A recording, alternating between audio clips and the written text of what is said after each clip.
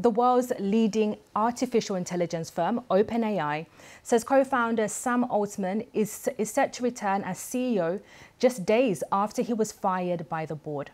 It's posted on X that the agreement in principle involves a new board being installed. The company which created the popular ChatGPT app says it's collaborating to figure out the details. Mr. Altman's dismissal from OpenAI on Friday had sent shockwaves through the tech world. Well, with more on this, we can go live to our North America technology reporter, James Clayton.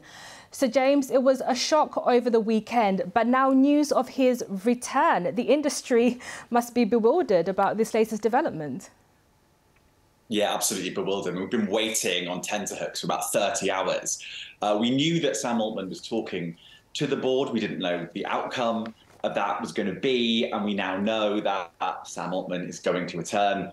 Plenty of OpenAI people have now tweeted confirming that, and the board has also changed. So we know that 2 people aren't on the board anymore, and 2 people with masses of experience are now on it. So Brett Taylor, the former chair of Twitter, he is now on the board of OpenAI, as is Larry Summers, who adds political heft. And that will really please investors, because one of the reasons that this happened was the board was so small and had so little experience that they sacked Sam Altman without getting any kind of gauge of how OpenAI would react to that. And the employees, well, 95% of them signed a letter saying they would quit unless Sam Altman came back. So really, OpenAI was in a position where they had to bring Sam Altman back. If they didn't, potentially the company would simply wind up. And James, just walk us through this, because the last news we received is that Sam Altman was going to be going to Microsoft. So why is he coming back to OpenAI?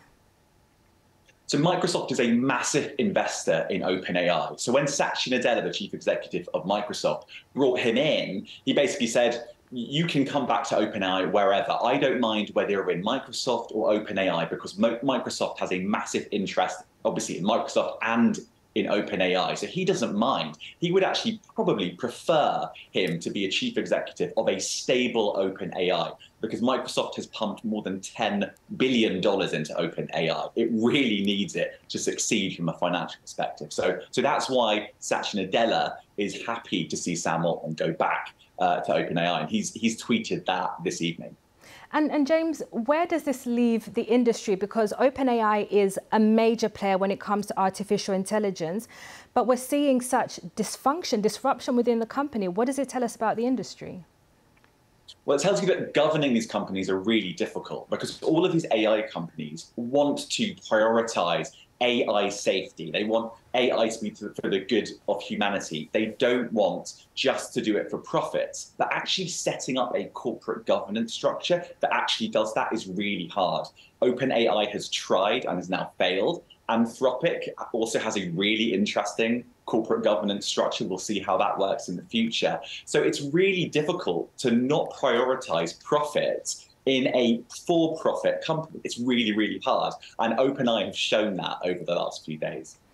James, thank you very much. That's our North America technology reporter, James Clayton, speaking to us. And we'll have updates on that story throughout the day here on BBC News.